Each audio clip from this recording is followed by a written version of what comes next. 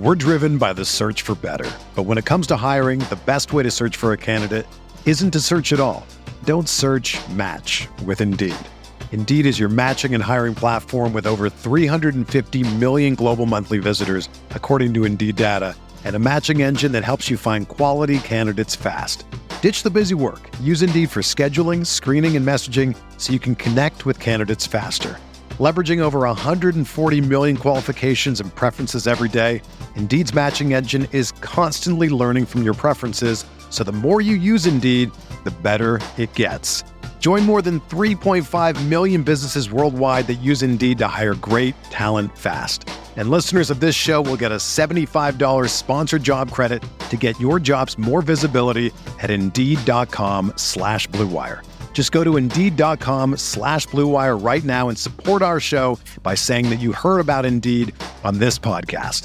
That's Indeed.com/Blue Wire. Terms and conditions apply. Need to hire? You need Indeed. What do you think about the Laker team now?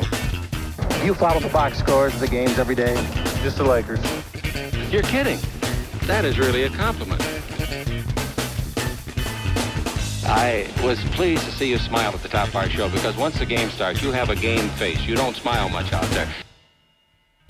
I don't think you have to do things for money anymore. Correct. What's up, Laker fans? Welcome back to the Laker Film Room podcast. I'm Pete, joined by Darius and Mike. And guys, I was laughing with Jeannie about this the other day because this was totally unintentional. But Laker season ends. We record a pod called End of the Road or something like that.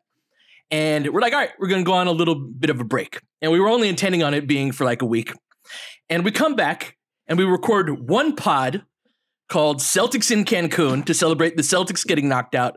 And then we leave again for 2.5 weeks. This was not planned, but this was a degree of unintentional pettiness, right? That even when I don't try, it somehow seeps through. But in the meantime, we had the NBA Finals series where Denver beat the Miami Heat 4-1.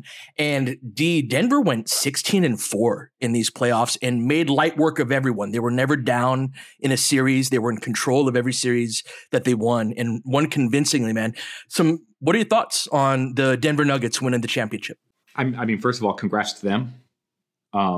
Clearly the best team of the playoffs, clearly the best player of the playoffs in Nikola Jokic. Jamal Murray showing a level of playoff fortitude that I think is super important as like a 16-game player.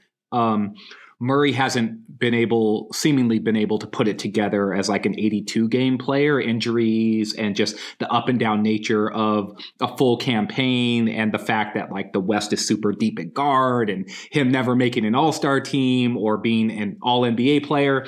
Those things are probably ideas to dissect if you're like a Denver fan and like run a Denver podcast. But he again showed that he has this level that he can access during the playoffs as a shot creator and he got rebounds too deep. Yeah, just 10 assist games, like against a Miami team that can really heat you up on the ball. You know, he was able to handle the ball against them.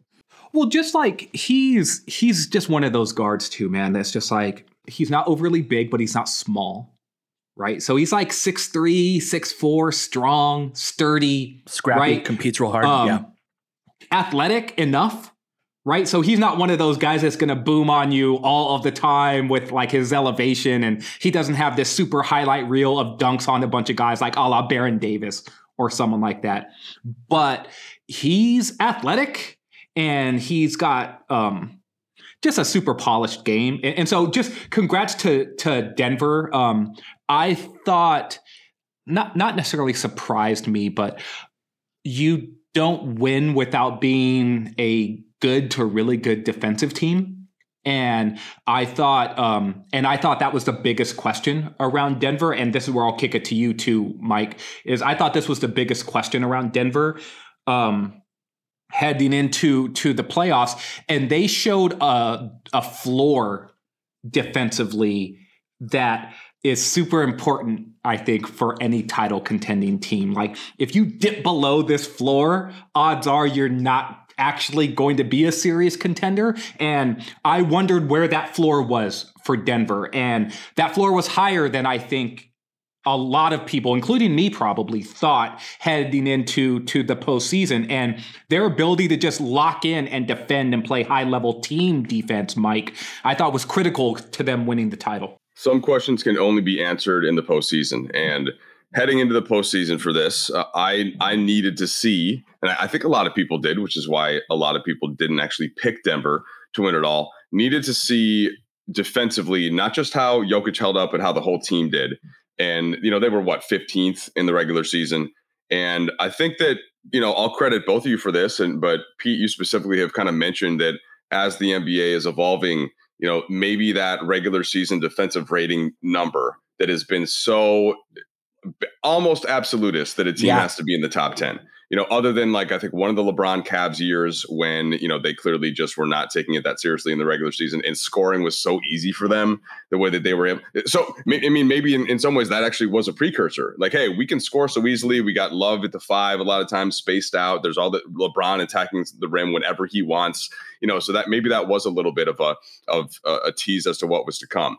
But I still thought that because the Lakers beat the Nuggets twice in the regular season, including in the game when AD went out with the injury in the first quarter against Jokic, and Denver just didn't play. I've seen them in person 4 times a year, right? They did not play with the type of defensive focus that they did in this postseason. And I think that Jokic represents almost all of that because he was – the first game against the Lakers, he was so serious. He was a different dude from the guy that played against them in the bubble. And when he's locked into that degree and playing 44 minutes a game, which it seemed like he nearly was, Denver only had to basically play 6 guys. And then that's including Bruce Brown as their key bench player. And then Christian Brown actually had some big moments in the finals, but didn't play in game 4 against the Lakers. So they got through almost a perfect postseason in terms of health and maximizing the minutes for their starters that you don't see teams usually get to do. You usually need to go have at least something from another guy on that roster. And, I think it's going to be difficult to replicate in that way. But to center on Jokic for a second, he's now in that age, right, where we see that it usually takes guys to meet the physical with the mental. At 27, 28, 29, those are often the championship years for the big time stars. And that's where he is now. So if teams are going to want to win the title next year, what do you do with this guy? So that's one thought that we can kind of leave out there. The other one that I've been having watching the finals is just thinking about a lot of the chatter, which by the way is fair, I think, for the most part, but is Denver the best team in the last 5 years? 16-4 in the postseason. And basically since that Warriors juggernaut, has there been another team? And I'm like, well, the Lakers went 16-5 in the bubble. And a couple of those losses were sort of just, the early one to Portland and Houston were just kind of feel out losses. Denver battled a little. You had the AD game winner. Then you had a Jimmy Butler game. But what have we learned since then about the teams that they had to play there? Well, look at Denver, a couple key additions, but that was a team that they beat 4-1. How about Miami? Getting to the finals. How about Boston that was in the semis and lost to Miami in that one, getting back to the semis this year? And I just think that the pandemic and the bubble itself just delegitimized what was really a great team that won 17 straight Western Conference road games. And that whenever they played LeBron and AD together, for and actually tried to win a game, barring game 5 against Miami, where Butler and the Heat just went nuts, they won. Nobody touched that team as they got things together. And what does that tell us about what you have to put around LeBron and AD and what the Lakers did this season relative to the previous 2?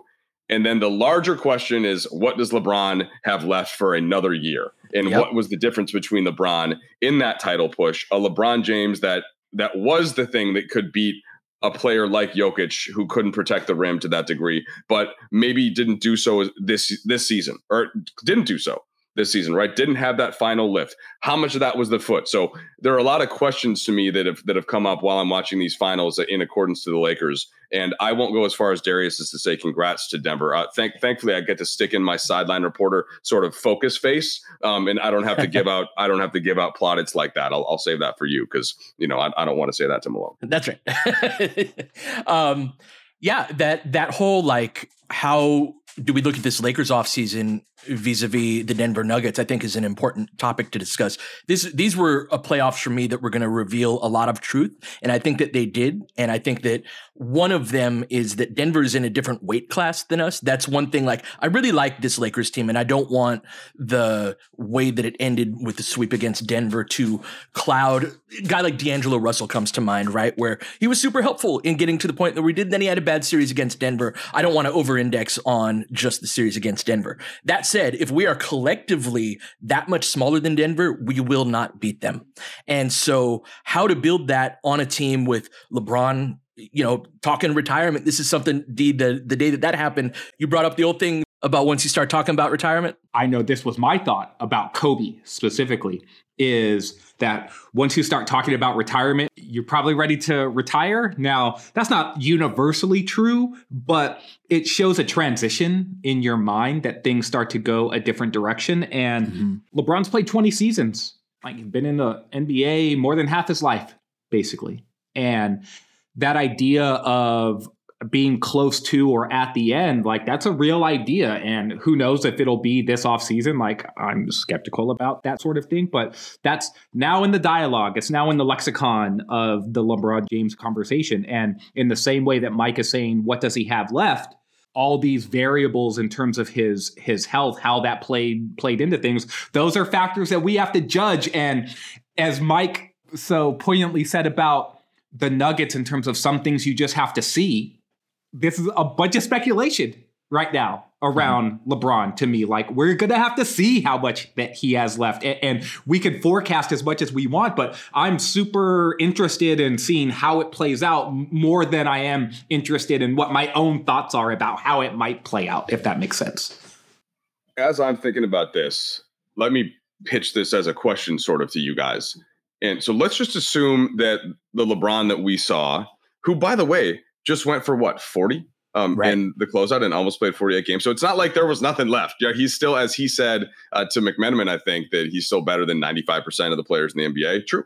And it's true. Yeah. So yeah, true. It's fact. So, but as we just saw with Jokic, there is a difference between 95% and 1%. And you have to have somebody in the top three. And I think AD is somewhere in between those two, by the way. I think AD is in like the top 2% or 3%, like whatever that number is, where essentially top 10, 8, like playoff AD, you cannot name 9 players that I want more than him in that kind of a setting. And for reasons that we've been over many, many times in this pod that Darius wrote about for Lakers.com recently as we do these player capsules. But the question, to get back to what I'm trying to get to, is, so let's assume that LeBron is going to drop off a little more, the regular season minutes maybe down a little bit more. What is it that is needed to make up for some of that alongside Anthony Davis next year? Like, what is the thing? What is it? Is it a thing like size, Pete, that you mentioned? Is it ball handling? Is it defense? Like what are what is that? And can one player, or a group of players amass that? Because I think that there are answers, but it's important that they're the right answers. Yeah, yes.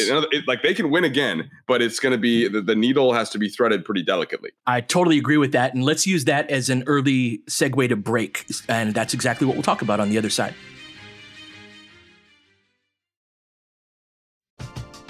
We're driven by the search for better, but when it comes to hiring, the best way to search for a candidate isn't to search at all. Don't search, match with Indeed. Indeed is your matching and hiring platform with over 350 million global monthly visitors, according to Indeed data, and a matching engine that helps you find quality candidates fast. Ditch the busy work. Use Indeed for scheduling, screening, and messaging so you can connect with candidates faster. Leveraging over 140 million qualifications and preferences every day, Indeed's matching engine is constantly learning from your preferences, so the more you use Indeed, the better it gets. Join more than 3.5 million businesses worldwide that use Indeed to hire great talent fast. And listeners of this show will get a $75 sponsored job credit to get your jobs more visibility at Indeed.com/Blue Wire. Just go to Indeed.com/Blue Wire right now and support our show by saying that you heard about Indeed on this podcast. That's Indeed.com/Blue Wire.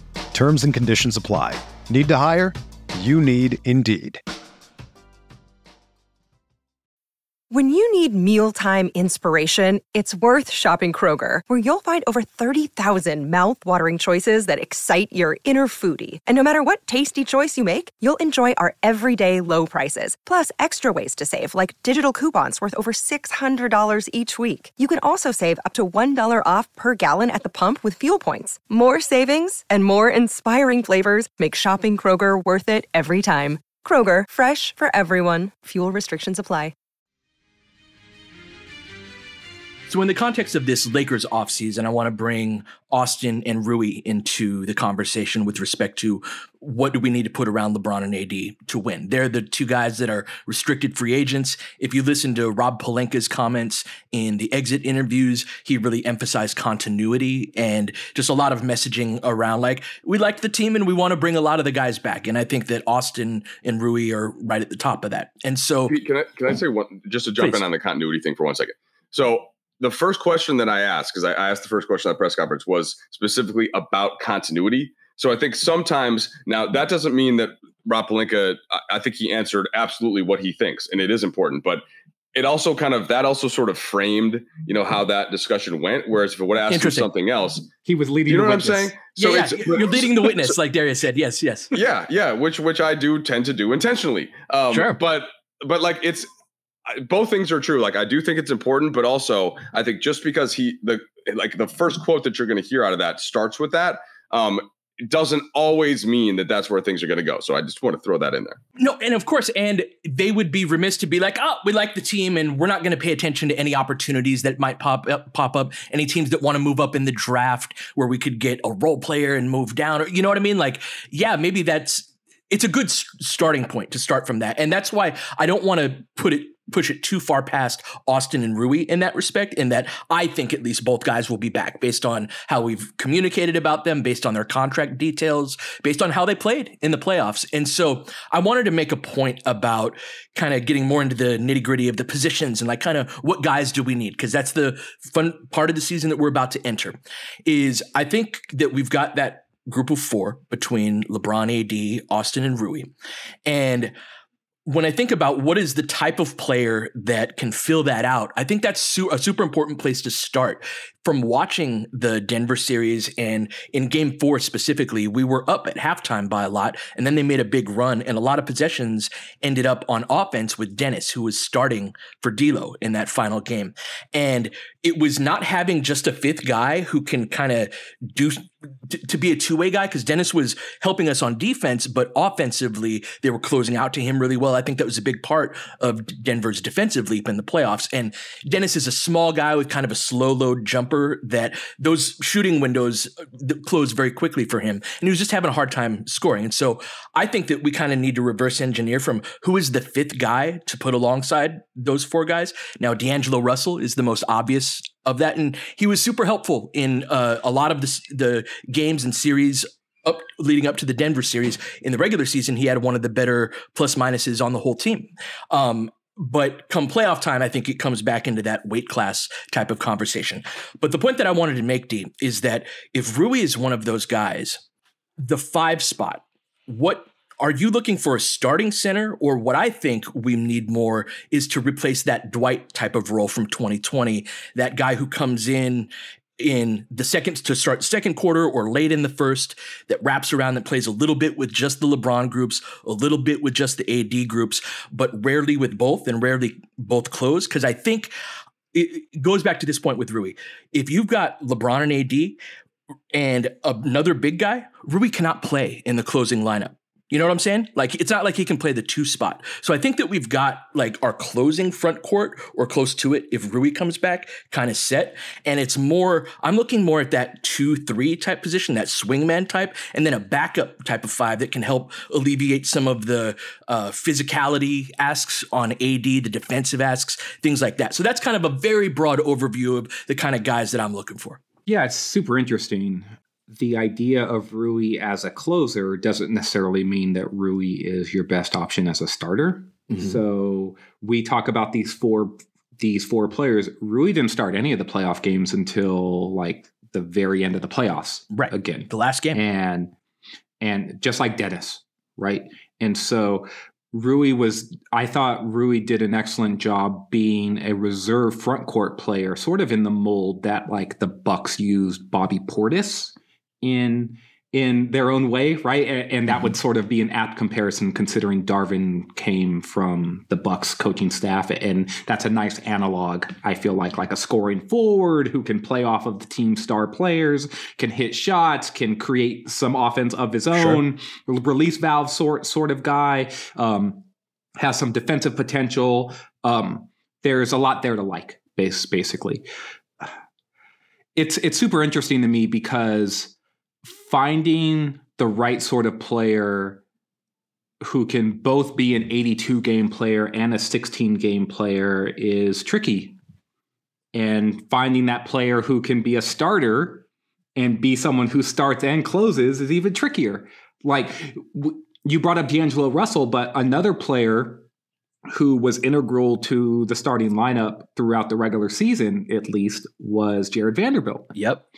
And Vanderbilt was a major player during the first round of the playoffs. And then in the second round of the playoffs against the Warriors, he had some high moments, but his utility started to fall off more and more and more as the playoffs went on. And by the Denver series, he was a token rotation player if he was in the game at all. And like, Vanderbilt is a guy who he's under contract. Right? Like, he should be back and he makes like $4 million a season. Like, he's a guy who should be playing and he should be in the rotation, but accounting for him as an 82-game player versus accounting for him as a 16-game player and building out your roster, these are super interesting conversations to me. And so, like, we get back to this idea of what do you need around LeBron James and Anthony Davis? Well, if LeBron and Rui are playing a huge bunch of minutes as your forwards and they're playing next to Anthony Davis, are either of those guys like the wing defensive stopper that you want on like a high level, like a Brandon Ingram type of guy or a Paul George type of guy, right? Like a rangier type of forward who is not necessarily like the sturdy Kawhi type, because like, honestly, like I trust quote, right, as much as you possibly can trust like a bigger wing type in LeBron or Rui or even AD to like match up with a Kawhi or a Jimmy Butler. Those guys are not as slithery. They're not as rangy. Right? Like they are power wings, and the Lakers have power wings to counter those guys. But there's a different type of wing that Vando has been very good at defending. And the guy like, you give the ball to, the guy that's dancing around on the perimeter, beating guys off the dribble. So some of the things that I've always looked at around LeBron and AD are like motor, offensive feel, and like defensive, that doggedness that you want defensively, and then like shooting. And like, threading that needle is tricky, man, when you've got this front court talent that you really want to invest in.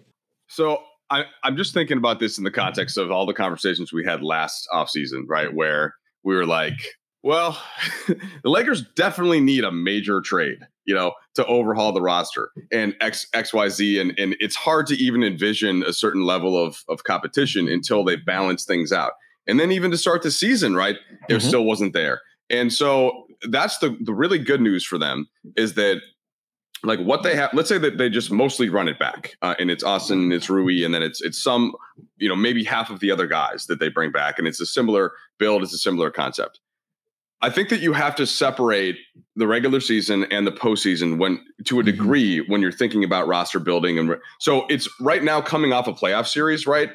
It's very harsh to a player like a Russell or like a Vanderbilt to be like, oh, well, that guy couldn't play in crunch time of the Western Conference Finals against the best team in the league. Right.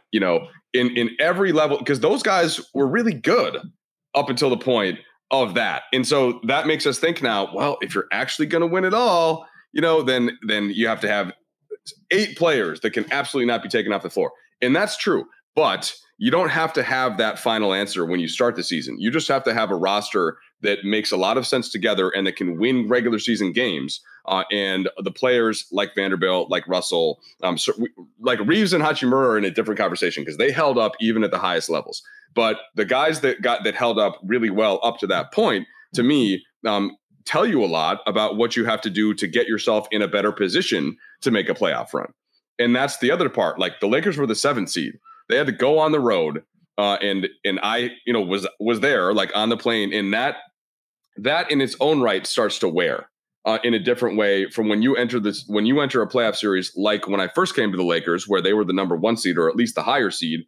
And you knew that you had an extra home game with those fans in your pocket. It just is a different way. So when you don't win game 1 or game 2 in Denver, there's a different kind of a mental. Anyway, I'm saying a lot of things, but to get back to the roster building part of this, I think it's almost as simple as they need like one more really viable perimeter option and one more really viable big man option. Yes. And that can be you could give me different type of player archetypes, like one guy that would work who's retired now, but like a Marc Gasol. Now those guys are hard to find, but like a space 5 who can hold up well defensively. Even if he can't switch the best, that's fine because he gives you the spacing on offense and can protect the rim to some extent. And if you hit a team that you need to, that's going to switch a lot, hey, guess what? Anthony Davis is going to be your center in a lot of those moments anyway. Perimeter wise, it could be a guy that's just a bigger number 2 that you can then have next to Austin Reeves on the occasions that you don't want it to be Austin and D'Lo or Austin and Dennis, where you're just not getting that type of combination of size and ball pressure that certain teams, in this case, really only Denver, like Golden State couldn't expose this problem. Memphis couldn't really expose this problem, but Denver did. So that guy, could it be Max Christie? I mean, he's still 19, but like the archetype of that player, I really like as a solution there. And we'll see. I'll just say this. I'm not dismissing the possibility that Max can make a big rise, but you would like for there to be one other guy there too. And so that's the thing we're going to spend weeks talking about this offseason. And by the way, the draft is next week. The draft is on Thursday. So can that player, right, at number 17, and there's a lot of big wings in this type of a draft. I'm starting to do a little bit more talking and a little bit more, figuring stuff out with the scouts. So like that's one opportunity. Then free agency comes. But even if those answers aren't here, guys, this is my point. Like, even if those answers aren't here in the next month through some combination of the draft and free agency, like the roster that the Lakers have is going to be a really good one to start the regular season. And then it will become clearer and clearer as the season goes on what that final piece should be. And if the Lakers can just be in a pretty good position standings wise, then they have some assets through which they could make either a consolidation trade, or they could plug a hole in a way, or get a piece that might be able to put them over the top. And it's just a wildly more viable position to be in than even with LeBron going into 21 than it was entering last season. Very much so. And I feel like last season was sort of an extreme version of the point that you're making here, in that not all of it has to happen at once or over the course of the offseason. Now, would you rather have your fully formed team at day 1 of training camp? Absolutely. But it doesn't have to be built all at once. And I think that we are, whether it's between the course of this offseason and going in all the way up to the trade deadline and the buyout market, I agree with your overall point of view that we need one viable perimeter guy. I think you could also make an argument for a different type of perimeter player in a ball handler. But ultimately, Pete, can I pause you on that thought? Please. If I love Austin as a ball handler. I think you guys do too.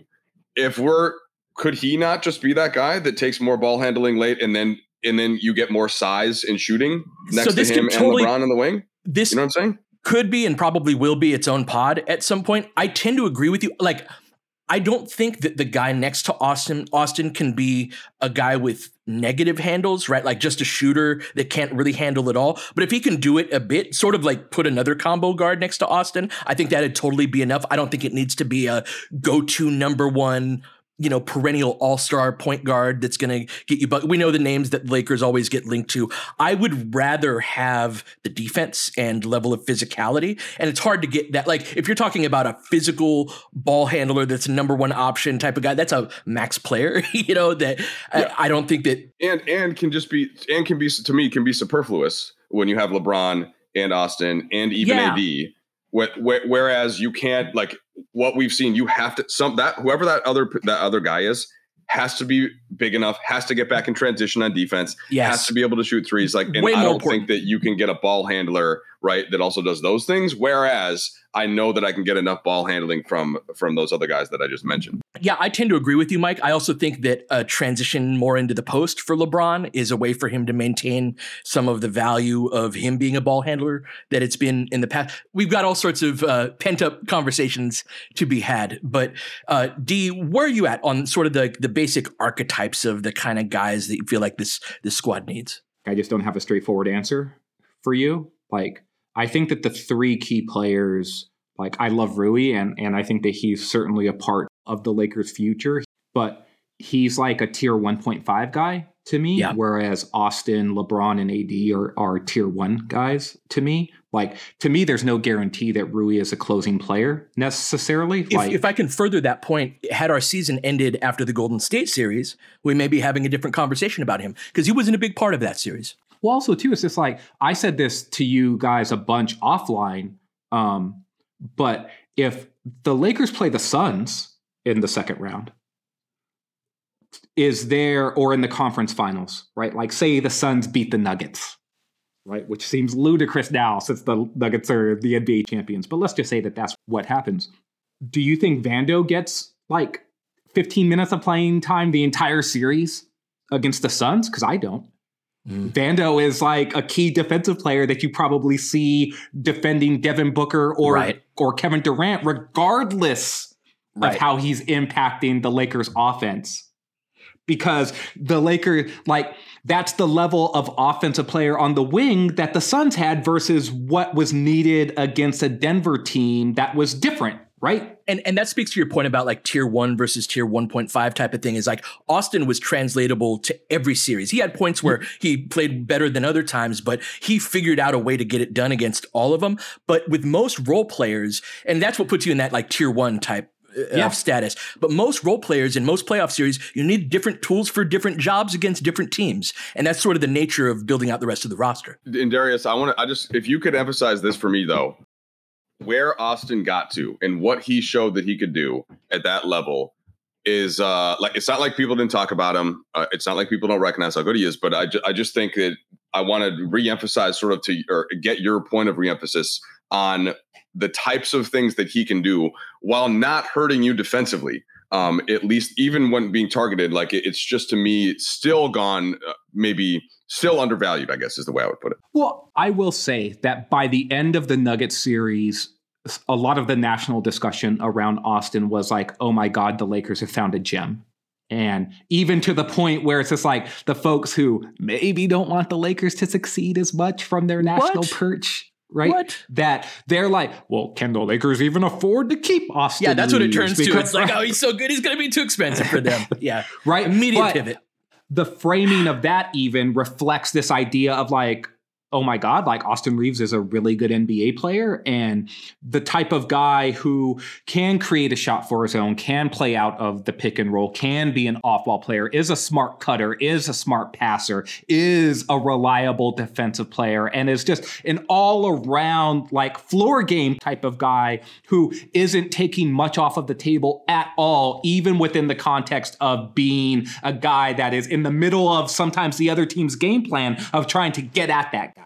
And Pete, that's exactly what I was wanting from Darius, like, and for you to expand on just the basketball player of Austin, not the story, not the rise from Wichita State in a small town in Arkansas, not the like, oh, the Lakers have a gem. Oh, what's the contract going to be like? The things that he does as a basketball player is what I'm talking about, which I think are sort of underrated in like what it takes to win basketball games. And that is part of the reason why I'm so excited he got that Team USA invite, just to marvel a bit at the story just a little bit longer, Mike. I'm sorry, but I can't think of another player that went from undrafted to starting guard who played well in every series on a Western or on a conference finalist in either conference, that was that level of player by year 2 as an undrafted guy. And then he gets a Team USA invite. And that right there, like so much about Austin to me has been about mentality in that, remember when I would lament his games where he'd go 1 for 2 from the field? And it's like, bro, you're too good to just be taking 2 shots. Like, and I totally get it, right? The politics of it. You're the undrafted guy. You're on a team with a zillion ball handlers that are all going to take possessions and things like that. But so much about Austin mentality wise for me, even last year, shoot the ball, Austin, right? Was like, yo, you're really good. I hope you realize how good you are and go like step into that skin, you know what I mean? Step into that new person that comes into a season, not fighting for a role in the rotation the way that he was last season, right? We were talking, where does he fit in amongst Lonnie Walker and Kendrick Nunn and all the guys that we had to start last season? That's not going to be the conversation next year at all. And to me, D, it's more about like, yo, you realize how good you are, right? Like you're this productive because you're really good. Go get it, man. And I think that is going to be the big stories of year 3 from Austin. Yeah. And so this is where I'll zoom out a little bit more and put Austin back into that conversation. We were talking about tier 1 versus tier 1.5 or tier 2 or tier 3, right? The Lakers hope to get contributions up and down their roster, probably through their 11th or 12th player, right? And for an 82 game season, that's sort of what you want. You're not going to play 12 guys every night, but you need to feel comfortable, I think, as a head coach playing up to 12 and this players. is where the Wenyans become super helpful. Super important. And we'll get way deep into these rabbit holes like as the offseason progresses. But the thing about Austin, LeBron, and AD is that they allow you to play a bunch of different types of lineups because of their skill sets and what they can do. Like Pete, you were just talking about LeBron potentially being a post player versus potentially being a wing player. Like his wing utility was still there at the end of the Denver series. Maybe not to the level that he was when the Lakers won the championship 3 years ago, but still at a very high and effective level. When I think about Austin, though, I'm like, okay, well, can he be like a more of a lead guard type? Yes, he can. Does he have to be that in order to be a successful basketball player? Absolutely not. And so can you play a smaller point guard type next to Austin Reeves? You definitely can. But what does that mean for your 5th guy? It probably means he needs to be like a bigger wing type in order to have some defensive versatility that can take on a matchup of a shooting guard who maybe you want to lock down, or a small forward. So LeBron doesn't have to guard that guy, or even a power forward. Right. Because LeBron is better suited to guard a low usage wing in that scenario. And that's where what do you need around these guys is, that's why I don't have a straightforward answer for you yet. So I have a straightforward question for you guys then. Can LeBron still defend the 3? Yeah. So this is the regular season versus playoffs question. Mm-hmm. Playoffs, sure. You know, for how long though? Like, is this like you're assigned? Like I could see him. Like, would you want him chasing around Kawhi Leonard for a series? No. But like, can he do it enough to like? Here's the separation. What I fear and what is not going to be there is the transition defense. Like even in the postseason, you're going to be a slow team. That's right. And so like, why was Miami in some ways better? Did it seem like they won the game? They're better able to hang. Well, they busted ass in transition defense. Yep. And they had ball pressure guards to sort of bother some of Denver's perimeter guys a little bit. Now, but they didn't have enough, obviously, in the ways where the Lakers did, in terms of handling Jokic and the 2-man game with Murray and all that. But you know, I want to build, if I can build in a second part of this question for Darius, because that's a great one, Pete, to pose. You know, my whole thing was shooting, and I've been trying to not reconsider, but I'm trying to understand how the league is evolving, and even what we saw with Denver this year. And I still, if you had to give me a guy to put next to LeBron and AD to get through the whole thing, I would still like want to go in the direction of a defender who can shoot some threes as opposed to a great shooter that can't play defense. But just with LeBron and AD themselves and the way the teams are going to play against them, and if LeBron is not going to hit threes, which he didn't hit threes except for a couple of games and really for much of the season, like that, the spacing and all that, and we're talking about another big, well, what if that big can't shoot? Like that's just a question that I'm trying to reimagine in my own mind, in figuring out what the roster fits are going to be, and where it gets a little bit more tricky when we talk about LeBron as more of a big, you know, and when we talk about Anthony Davis as the center, and what he's going to do from a shooting standpoint. And I mean, it does help that Austin shot the shit out of the ball from 3. in the postseason, and like Russell Rui was too. there as a shooter. Rui shot the ball great from there, but that's that. It's just something that I'm trying to contend. Forget the other three guys.